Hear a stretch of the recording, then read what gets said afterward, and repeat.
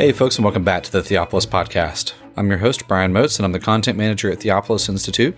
We at Theopolis train men and women to lead cultural renewal by renewing the church. Participants in our programs learn to read the Bible imaginatively, worship God faithfully, and engage the culture intelligently. We want to wish you all a very Merry Christmas. We hope you are having a blessed time with family and friends and the church as we round off the season of Advent and move into the Christmas season. In this episode of the podcast, we are starting a new series with James Jordan. This time, he is going to be taking a look at the life of Abraham.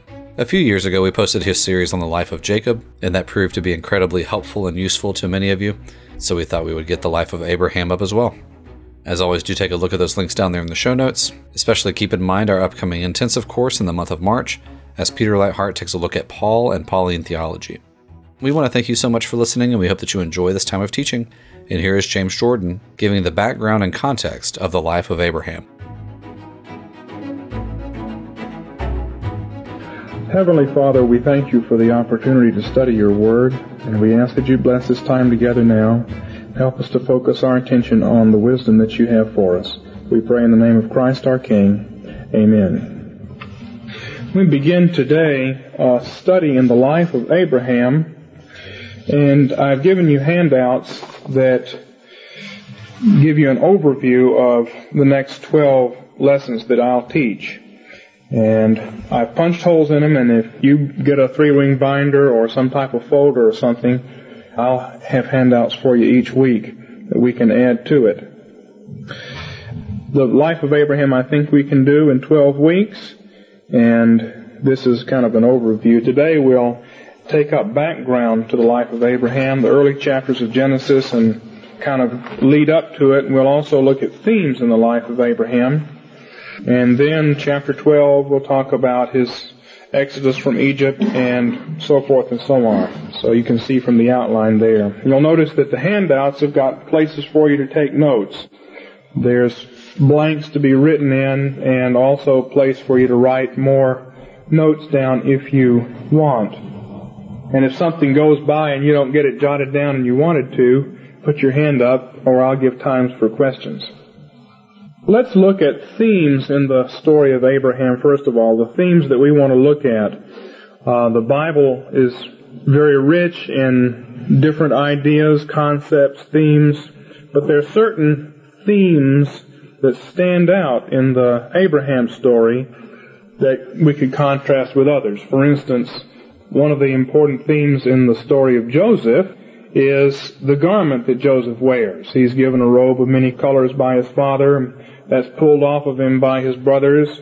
And then he goes and he's given a robe by Potiphar, and that's pulled off by Potiphar's wife. And then he's given a robe by Pharaoh. All of that has meaning. Well, that is not a theme that we'll find in the story of Abraham. The robe of authority and glory is not preeminent. It's not even found at all in the Abraham story. What are some of the important themes that are found in the story of Abraham? Well, the first is land. Land. What is land in the Bible? Why is land important? Each of us would like to own some land and some property. It's valuable, we know that. But in the Bible, what does land have to do with? Well, if we look back at Genesis chapter 1 and 2 and 3, we find that land in the Bible has basically 3 meanings. First of all, land is a place to worship.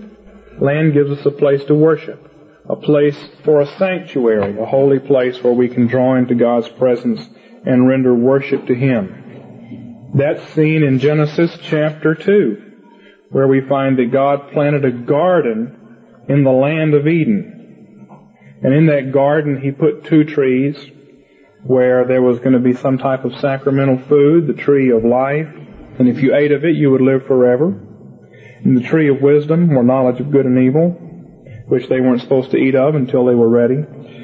That was where God would meet with them on the Sabbath day. It was a sanctuary, and they were kicked out of it. And in the Bible, we'll find that one of the themes throughout the Bible is the rebuilding of the sanctuary.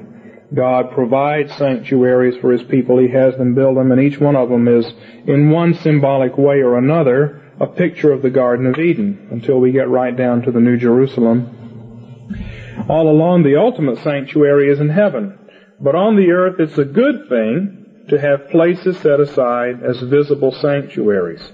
And we need land for that. That's what a church building is. It's not holier than any other place, but it is set aside as land that's a place to worship.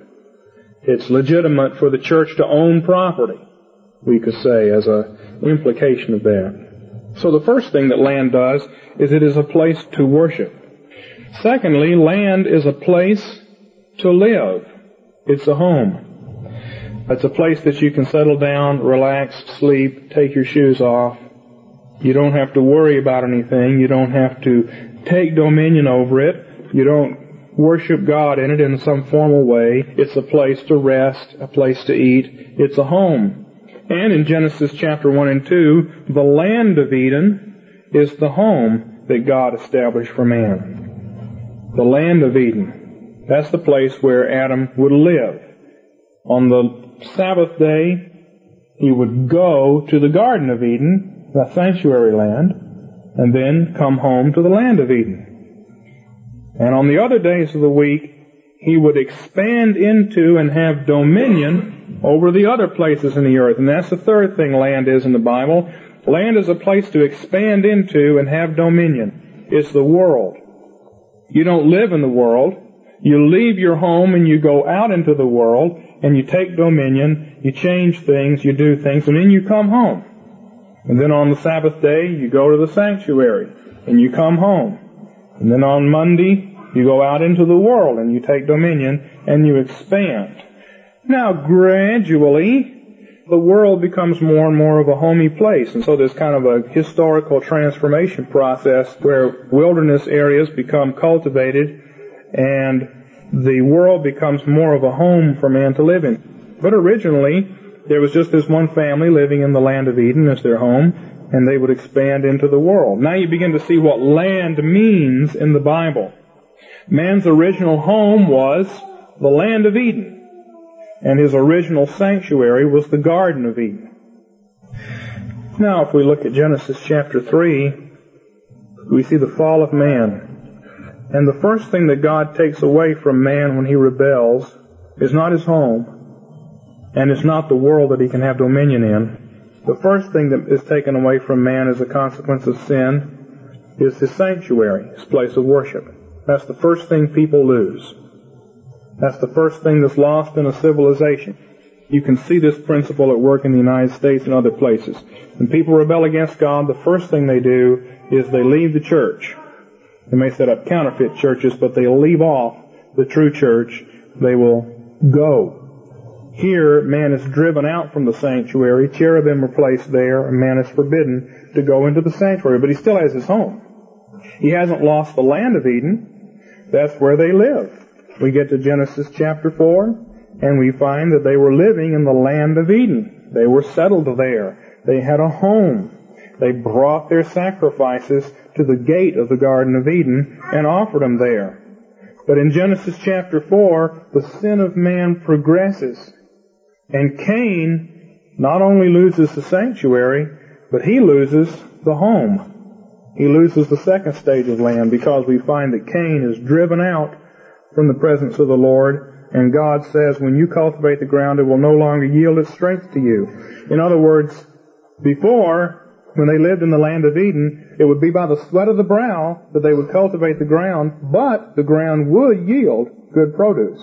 Now he says it's even worse. You'll labor by the sweat of your brow, but you're not going to get very much for it. And second of all, you will be a vagrant and a wanderer, so there's no home left. You lose the sanctuary, the place of worship, and if you don't repent and sin gets worse generation by generation, then you lose your home. Did Cain repent? No. We find that the genealogy in chapter 4 shows 7 generations of the line of Cain, and we get down to Lamech, the seventh. The seventh from Adam via Seth is Enoch, who walked with God and was real holy. The seventh in the other direction is Lamech, a man who murders others. I have killed a man for wounding me. If Cain is avenged sevenfold, then Lamech 77-fold. And we get a picture of total anarchy and social disorder. And what's happened? Men have lost the sanctuary, they've lost their home, and now they're destroying the one place left that they're wandering in, and that's the world. And so what happens in the flood in Genesis 6 through 8? The world is lost. Progression. Now, if we follow on, we'll find that God recreates the world after the flood. Now, there's one other point that we ought to make before we look at that, and that is that in Genesis chapter 1, God created the world first with the home in it, and then He put the sanctuary in it. Now, we would kind of expect it to be the other way around. That first of all, God would create the Garden of Eden, and then He would make the world. First of all, God would set up the church, so to speak, visibly, and then He'll create the world. But that is not what we find. We find the same thing here in Genesis chapter 10. We find after the flood, there's nothing about the establishment of a holy people or a priestly nation. Rather, the first thing after the flood is the table of nations in Genesis chapter 10. In Genesis 10, we have the recreation of the world and of homes. 70 different homes in the total world package. But nothing about sanctuaries. And it's not till we get to Genesis 12 and the call of Abraham that God begins to build the sanctuary on the earth again. And that is a process that goes from Genesis 12 to Joshua 24, and then it's not complete. It actually goes all the way till David conquers Jerusalem and Abraham builds a stationary, non-wandering temple for God. And even that's not permanent. The world is built, and then the sanctuary is built visibly on the earth. Now that seems to go against everything else in the Bible, doesn't it? It says in John 4 that the Father seeks worshipers to worship Him. When Moses negotiates with Pharaoh, he says, "Let my people go that they may worship me." It seems that worship and coming into the sanctuary is the first and most important thing, and all of your culture and civilization come out from that. And that's true. So why is it that in historical order, the visible world is set up first, and then the visible sanctuary is set up afterwards? I think the reason is that you don't have to have a visible sanctuary. The true sanctuary is always in heaven. It was always there. Even before the Garden of Eden was made, there was a sanctuary, a holy place in heaven and in the hearts of men that they could worship. And even when the Garden of Eden was separated from humanity, people could still draw into heaven in their hearts and worship God. And so we're talking about the making visible the church, making the sanctuary visible as a social institution. That comes in history after society begins to be transformed by the invisible sanctuary. And of course that's what's happened in church history. Look at the early church. They didn't have any meeting places except to meet in people's homes. They didn't have any visible sanctuaries in churches. The first thing they did was permeate the Roman Empire with the gospel and the invisible sanctuary, and then afterwards, after Christianity became accepted and was tolerated, then they could build visible sanctuaries. Now this is a theme that happens in the Bible, and it's important for us. First of all, God makes the world, and then He puts a visible sanctuary in the world, and that's the order here in Genesis, and that's going to lead us into Abraham. Because Abraham is called to be a visible priest. He's called to do some things that others haven't done, and it's the beginning of the building of the sanctuary. And we're not going to find very much about socio-economic dominion in Abraham. We're not going to find out whether Abraham was a great businessman, whether he did this or that. We know from indirect inferences in the text that he was. He was a powerful sheik in alliance with others, had thousands and thousands of servants and in his retinue. But there's not much about that in the text. What's important about Abraham is his priestly work. When we come on down to Jacob, and we find Jacob is beginning to take all kinds of dominion, but it'll start with the priestly work of Abraham, the preconditions for dominion. Well, we've looked at land. Land has these three meanings: sanctuary, home, and world. With Abraham, we'll see all of these. Abraham was looking for a city. which is a home. He also went around building altars, which are sanctuaries. And he took dominion over the land of Canaan, in a way, the land. And God promises him land, and Abraham begins to possess the land so that the world can be recreated in truth. That's the theme we'll look at. So, the theme of land. Now, secondly, there's the theme of priest. The priest is the guardian of the sanctuary. The priest is the guardian of the sanctuary. That's what priest means in the Bible. And ultimately, the guardian of the whole world. He guards the world by guarding the sanctuary. If my people who are called by my name will repent, then I will bless the whole land. If the church is guarded, then the land will prosper. If the church is not protected, then the land will fall apart too. And so the person who guards the sanctuary, and in the New Covenant, of course, that's everyone, every Christian, the guardians of the sanctuary ultimately guard the world. The world stands or falls with the righteous. We'll see that principle with Lot. Will you destroy the city if there are 50 righteous men? No, I won't destroy the city for 50 righteous men. If there are 50 righteous men guarding the sanctuary, then the whole city is spared. If there are 40 righteous men guarding the sanctuary, the city will be spared. If there are 30 men guarding the sanctuary, the city will be spared.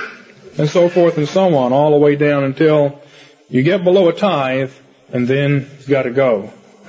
If there's 10, or if there's less than 10, if you don't have a tithe, then the righteous had better leave because the city's going to be destroyed. We'll start over somewhere else.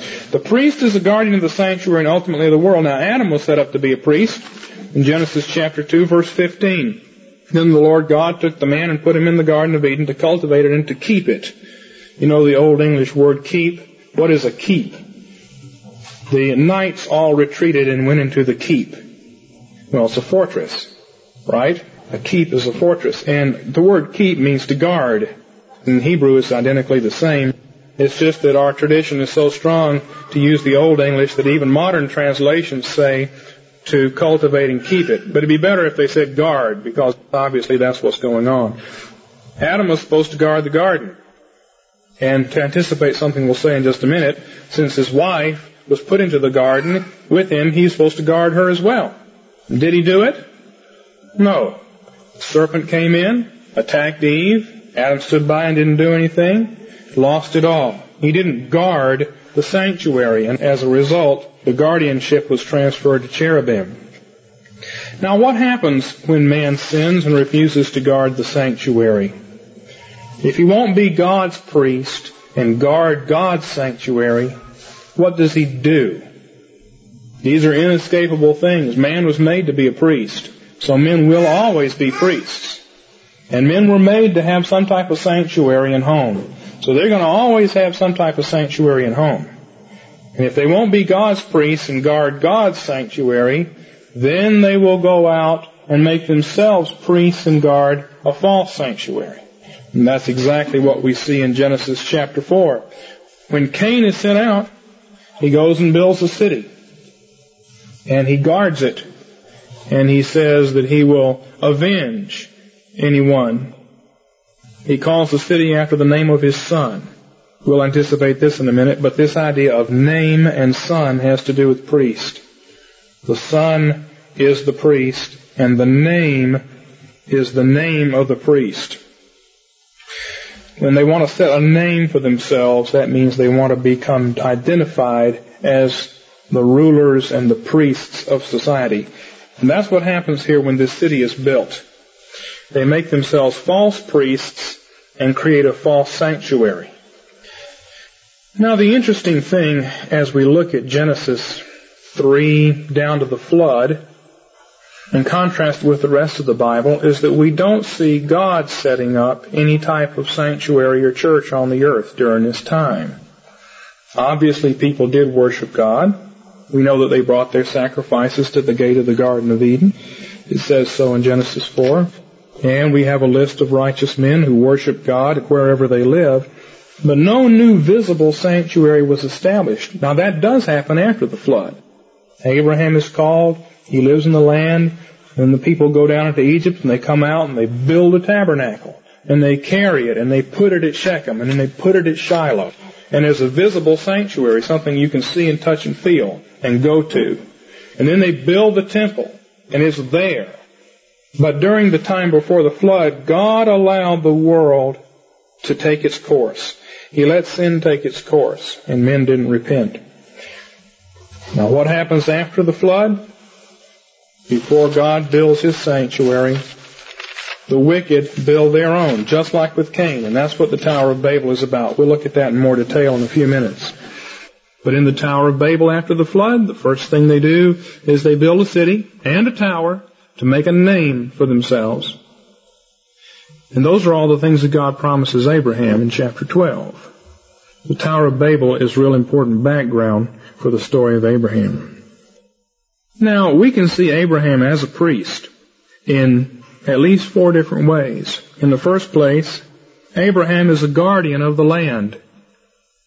When Chedorlaomer comes and invades it and causes trouble, Abraham guards and protects the land. That's priestly work. He knows the boundaries, he has some dominion over it, and he guards and protects it. And we'll see that. Secondly, Abraham is a priest in that he rescues Lot. He delivers his kin. He protects the people that are in the land under his authority and dominion, under his priesthood. Third way in which we'll see Abraham as a priest is that he leads the Gentiles in worship. That's what a priest does. The Aaronic priests led the Israelites in worship, but the Israelites were to lead the Gentiles in worship, and we'll see Abraham leading Gentiles in worship. And that's priestly work. And then a fourth way in which we'll see him acting as a priest is in passing judgment. There'll be times when Abraham has to pass judgment on the wicked, just as Adam was supposed to pass judgment and kick the serpent out of the garden. Part of guarding the land is to pass judgment. So we'll want to watch the theme of land, and we'll also want to watch the theme of Abraham as a priest, guardian of the sanctuary. A third theme that we'll see is real important in the life of Abraham is the theme of the bride. The bride is in the garden, and so she has to be guarded by the priest. That's a theme throughout the Bible. In fact, because the bride is in the garden, the language in the Bible is used to symbolize the garden. If you think of the Song of Solomon, you'll remember that the woman is described in all this garden language. And she's said to be in a garden with walls all around it. And her brothers guard her. And then she's transferred to Solomon as her husband, who will guard her. So the church is also spoken of as a bride, guarded by Jesus Christ, the high priest. That theme is throughout the Bible. The bride is in the garden, she has to be guarded by the priest. Now, what happens? Satan wants the bride so that he can raise up unholy seed. Satan wants to invade the garden and possess the woman so that he can raise up unholy seed and corrupt the entire process of history. And this is what happens, spiritually speaking. So in 2 Corinthians chapter 11, we read, Paul says to the church at Corinth, I'm jealous for you with a godly jealousy, for I betrothed you to one husband, that to Christ I might present you as a pure virgin. But I am afraid, lest as the serpent deceived Eve by his craftiness, your minds should be led astray from the simplicity and purity of devotion to Christ. The serpent deceiving Eve is like adultery. It's spiritual adultery. And as a result, when Eve has children, the children are wicked. Cain is wicked. Abel was not. But some of the children that are born are of their father, the devil. Language the Bible uses. Now, we know this isn't literal, but it's spiritual adultery, spiritual paternity. They're of their father, the devil. And that's why Satan wants the bride. He wants to corrupt the human race morally, not genetically, and cause the human race to defy God and defile the world. So, Satan attacks the bride in the garden, and Adam fails to protect her. Now we're going to watch that happen in the life of Abraham, and it happens more than once. Satan attacks the bride. Pharaoh attacks Sarah. Abimelech attacks Sarah. And Abraham has to figure out ways to protect her from these attacks. When God passed judgment on man after Adam's sin, one of the things he said to the serpent, I will put enmity between you and the woman, and between your seed and her seed. We're so used to thinking about the enmity between the seeds in Jesus Christ, we neglect the fact that it says, I'll put enmity between you and the woman. Satan not only attacks the seed, he also attacks the woman herself. And there is in the Bible a theme of the war of the bride versus Satan. And that'll be an important theme in the life of Abraham. Satan does attack the seed. He attacks the children. He tried to kill Christ when Christ was born. He tried to wipe out all the Jewish babies under Pharaoh. We can trace that theme through the Bible. But he also just plain attacks the woman herself so that he can possess her. Abraham will have to act as a guard to protect Sarah, and we'll look at that theme. A fourth theme that we'll look at is that of the seed. The seed is the new Adam, the hope of the world. A new Adam. Adam was the priest for all humanity. There needs to be a new super priest for all humanity, and the seed that's promised is going to be that new Adam. Now, just as Satan wars against the bride, so Satan wars against the seed. He wants to capture the seed or else kill him. Capture the seed means this: to get the child out of the Christian home and environment and get him over into a satanic environment. To program the seed. If Satan fails to rape the bride spiritually and corrupt the mother, so the mother brings up bad children, then he wants to steal the child away from a good mother and put the child in a bad environment. Remember Daniel chapter 1. That's what's going on there. That was the attempt on the part of Satan to re-educate the seed and to get the seed into his camp. That's what's going on today with the persecution of Christian schools. You would think that the secularists out there would just leave Christian schools alone. Why don't they have their public schools and just leave ours alone? And yet we all know that Christian schools get attacked and attacked and attacked in various times and places. Why? Well, because Satan behind these people wants to get the seed and corrupt it.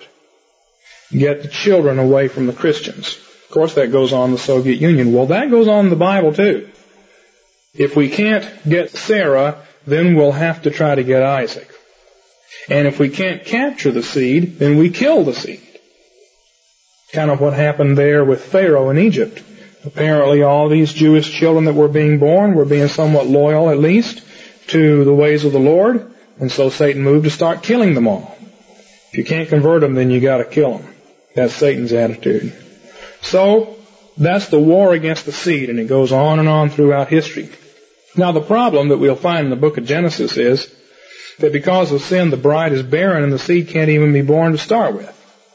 Now, if the mother can't ever have any children, if she's sterile or barren, then where are you going to get the seed from to be the new Adam? That's the big problem.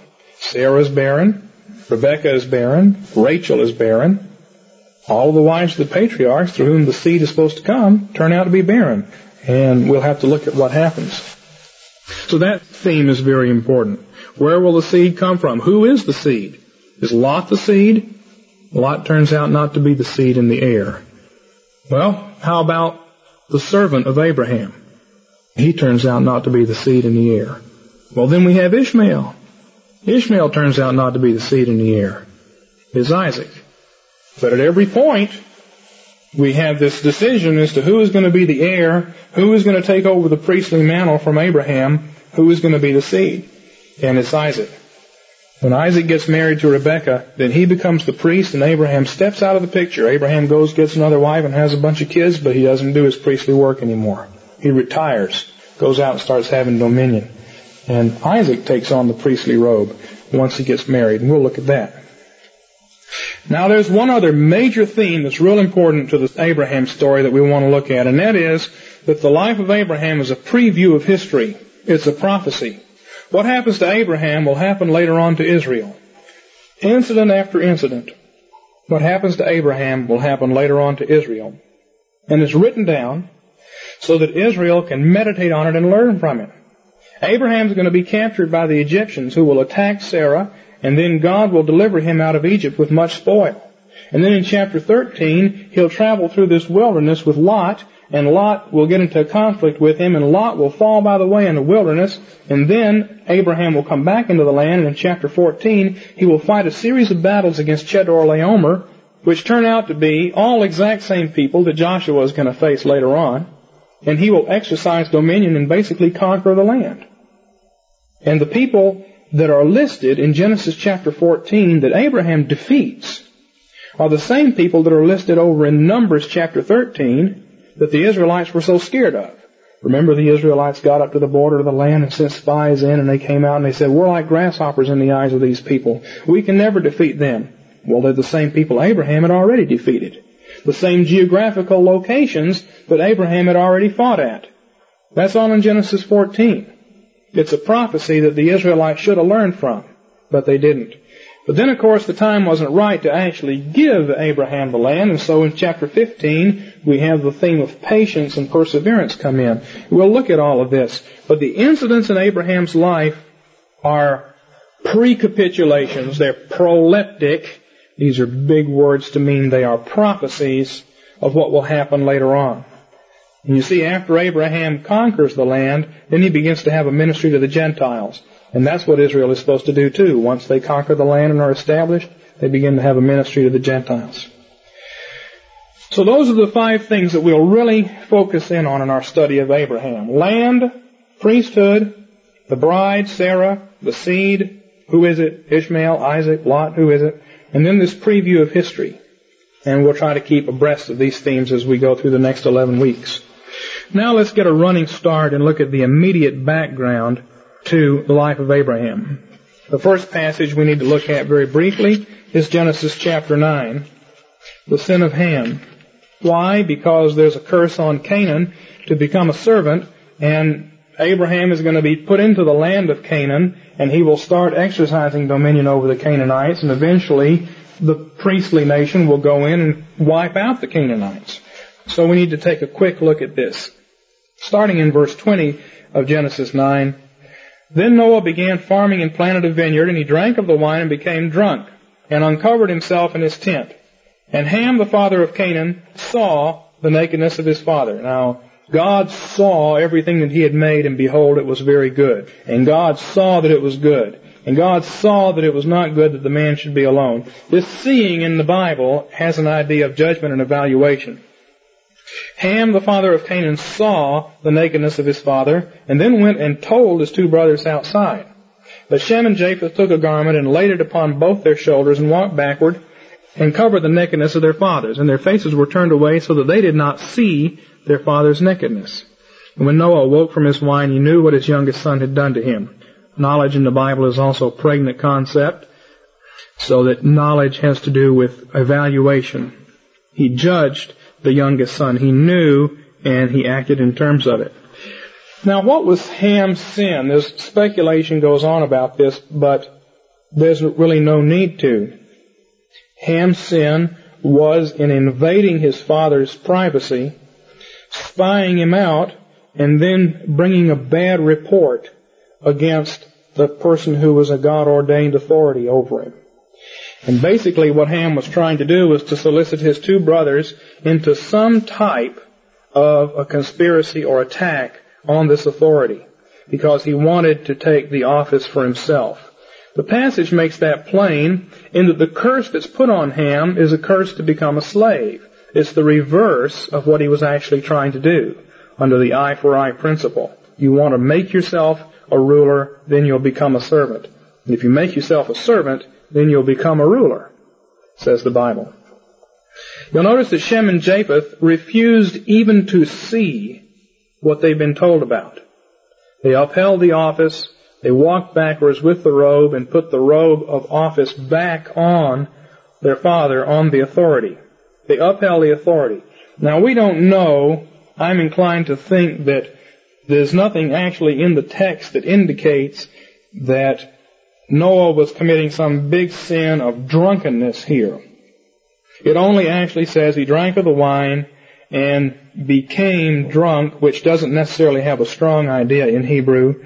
In other words, he got sleepy and he got hot and he pulled his robe off, but he was still inside the tent in his privacy and it was nobody's business. Ham actually invades this privacy and then seeks to replace his father as a ruler. The essence of Ham's sin was an attack on God-ordained authority and an attempt to set himself up as the authority. And the curse, the true sons of Ham, Canaan, his other sons were apparently not like this, but Ham's son Canaan was like his father, and they would become slaves. People who put themselves in power by rebellion become slaves. Now, the important thing here is that this curse is progressive in history. Rebellion gets worse and worse as time goes along. It goes down from generation to generation if it's not checked. God says that He will check it, that He will stop the sin of man in his youth, which He didn't do before the flood. He let sin mature all the way out to the end. But He says man is sinful from his youth, and I will stop it in the youth, and I will give a new chance for humanity. But here, the theme is still true that it's progressive down through the years and down through the centuries. Rebellion gets worse and worse as time goes along, and rebellion destroys dominion because it eliminates the preconditions for dominion. It's impossible for leaders to accomplish anything with rebellious people. Ultimately, therefore, the Canaanites would lose their land.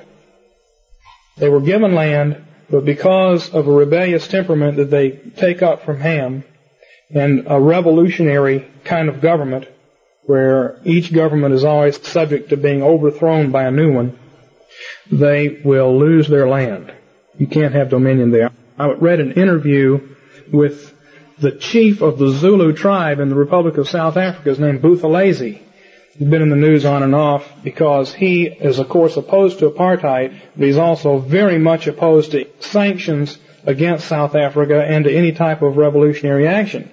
And in the interview in Insight magazine, Buthelezi says that in every country in Africa where there was a revolution, there's nothing but social chaos because there's just one revolution after another. One strong man comes in and he's terrified that somebody's going to revolt against him. He uses a strong arm, and sure enough, somebody does revolt against him. It sets a pattern. Of course, the Zulus tried this a couple of times and lost out, so Buthelezi is looking at history and saying, let's not do this again. And he's quite insistent on his radical friends and brethren that they need to cool it and appeal to the government and go for a peaceful transition out of apartheid. Because he says, if we have a violent revolution, then it will never end. Now, what happens in Genesis chapter 14 is that we see the Canaanites rebel. They were already under the dominion of Chedorlaomer, a Shemite, and they rebel against him. And they aren't successful, and they come out even worse than they were before. But that theme will be important to the narrative of Abraham. The Canaanites are going to be replaced, and we begin to see it with Abraham's story itself. He begins to replace them and take dominion over them. And they begin to be servants. On the other hand, those who upheld the authority, even when it did something questionable or they heard a bad report, it says that they are enlarged. Blessed be the Lord, the God of Shem. May Canaan be his servant. May God enlarge Japheth, and let him dwell in the tents of Shem, that is, worship the true God. And let Canaan be his servant.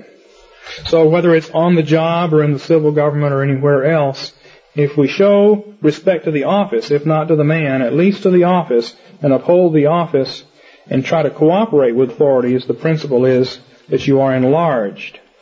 Whereas if you rebel against authorities, then you destroy the very preconditions for dominion, and you can't have any type of leadership. That's the first theme that comes up here as immediate background. We'll see with Abraham. Abraham begins to conquer the Canaanites. The second thing that we need to look at is the Tower of Babel, because that also sets up important themes. It's in Genesis 11, 1 through 9. Now the whole earth used the same language and the same words. Bad translation. It says the whole earth was of one lip and one tongue, or one vocabulary. That means one confession. The expression one lip means one religious confession. throughout the Bible, and that's what it means here. They did have the same language. It says they had the same vocabulary. Now the whole earth had the same confession. They worshiped the same false god and had the same vocabulary. They all spoke the same language. And it came about as they journeyed east that they found a plain in the land of Shinar and settled there. And they said to one another, "Come, let us make bricks and burn them thoroughly." And they used bricks for stone and tar for mortar. And they said, "Come, let's build ourselves a city and a tower whose top will reach into heaven. And let's make for ourselves a name, lest we be scattered abroad over the face of the whole earth." Okay. The city is a counterfeit home, and the tower that reaches to heaven is a counterfeit sanctuary. Now this is the way cities were built in the ancient world. You built a wall around your city, and that was the outer wall of the outer city. And then in the highest place of the city, you built a citadel, or a tower, a fortress. And that had another wall around it, and usually another gate. And you would ascend up. The cities were built on hills usually because it was easier to defend them. You'd ascend up and you go through the main gate into the outer city where all the shops and homes and everything were. And then you would go up, and if you had business with the king or with the high priest or with the military authorities, then you might have to go up into the inner city through the inner wall. And that was the tower area, the sanctuary. Of course, if there was a big war and the outer city fell, then the people that were in the inner city still might hold out even longer. So it's all very practical, but it also reveals the nature of the world as God designed it. You have a false home and a false sanctuary, and making a name for themselves meant that they were making themselves priests, setting themselves up as priests. Now that's important because we'll see in Genesis chapter 12, God says to Abram, "I will make you a great nation. I will make your name great." Now that comes, you see, immediately after God thwarting this attempt of men to make their own names and make themselves priests. You'll notice that there aren't any names mentioned here. So much for making a name for yourself. We know from kind of comparing text with text that Nimrod was the leader of this deal. If you look at Genesis chapter 10, verse 10, it says that he started Babel, which was in the land of Shinar. But his name isn't mentioned here. So much for making your name great. Well, this is a humorous passage. It says that this tower that was going to reach all the way up into heaven, the Lord thought he saw something way down on the earth, but wasn't sure what it was. And Gabriel said, "I think they are trying to build something big down there." So the Lord came down and finally was able to see this huge tower that the sons of man had built. That's all satire. And the Lord said, "Behold, the people are one, and they have the same confession." And this is what they begin to do, and now nothing they purpose to do will be impossible for them. It's strength in unity. "Come, let us go down and confuse their confessions, so that they may not understand one another's confessions." And so, the Lord creates many different religions, all of which believe the same thing, but use different names. Some of them worship Molech. Some of them worship Malcolm. Some of them worship Baal. Some of them worship Asherah. Some of them worship Jove. Some of them worship Jupiter. Some of them worship Zeus. They're basically the same false religion, and yet they're different slightly, and they all fight among each other, and that's what the Lord wanted. He confused their religious confessions and simultaneously their vocabularies and languages. So the Lord scattered them abroad, and they stopped building the city. Now, they're scattered abroad. What does God do with Abraham?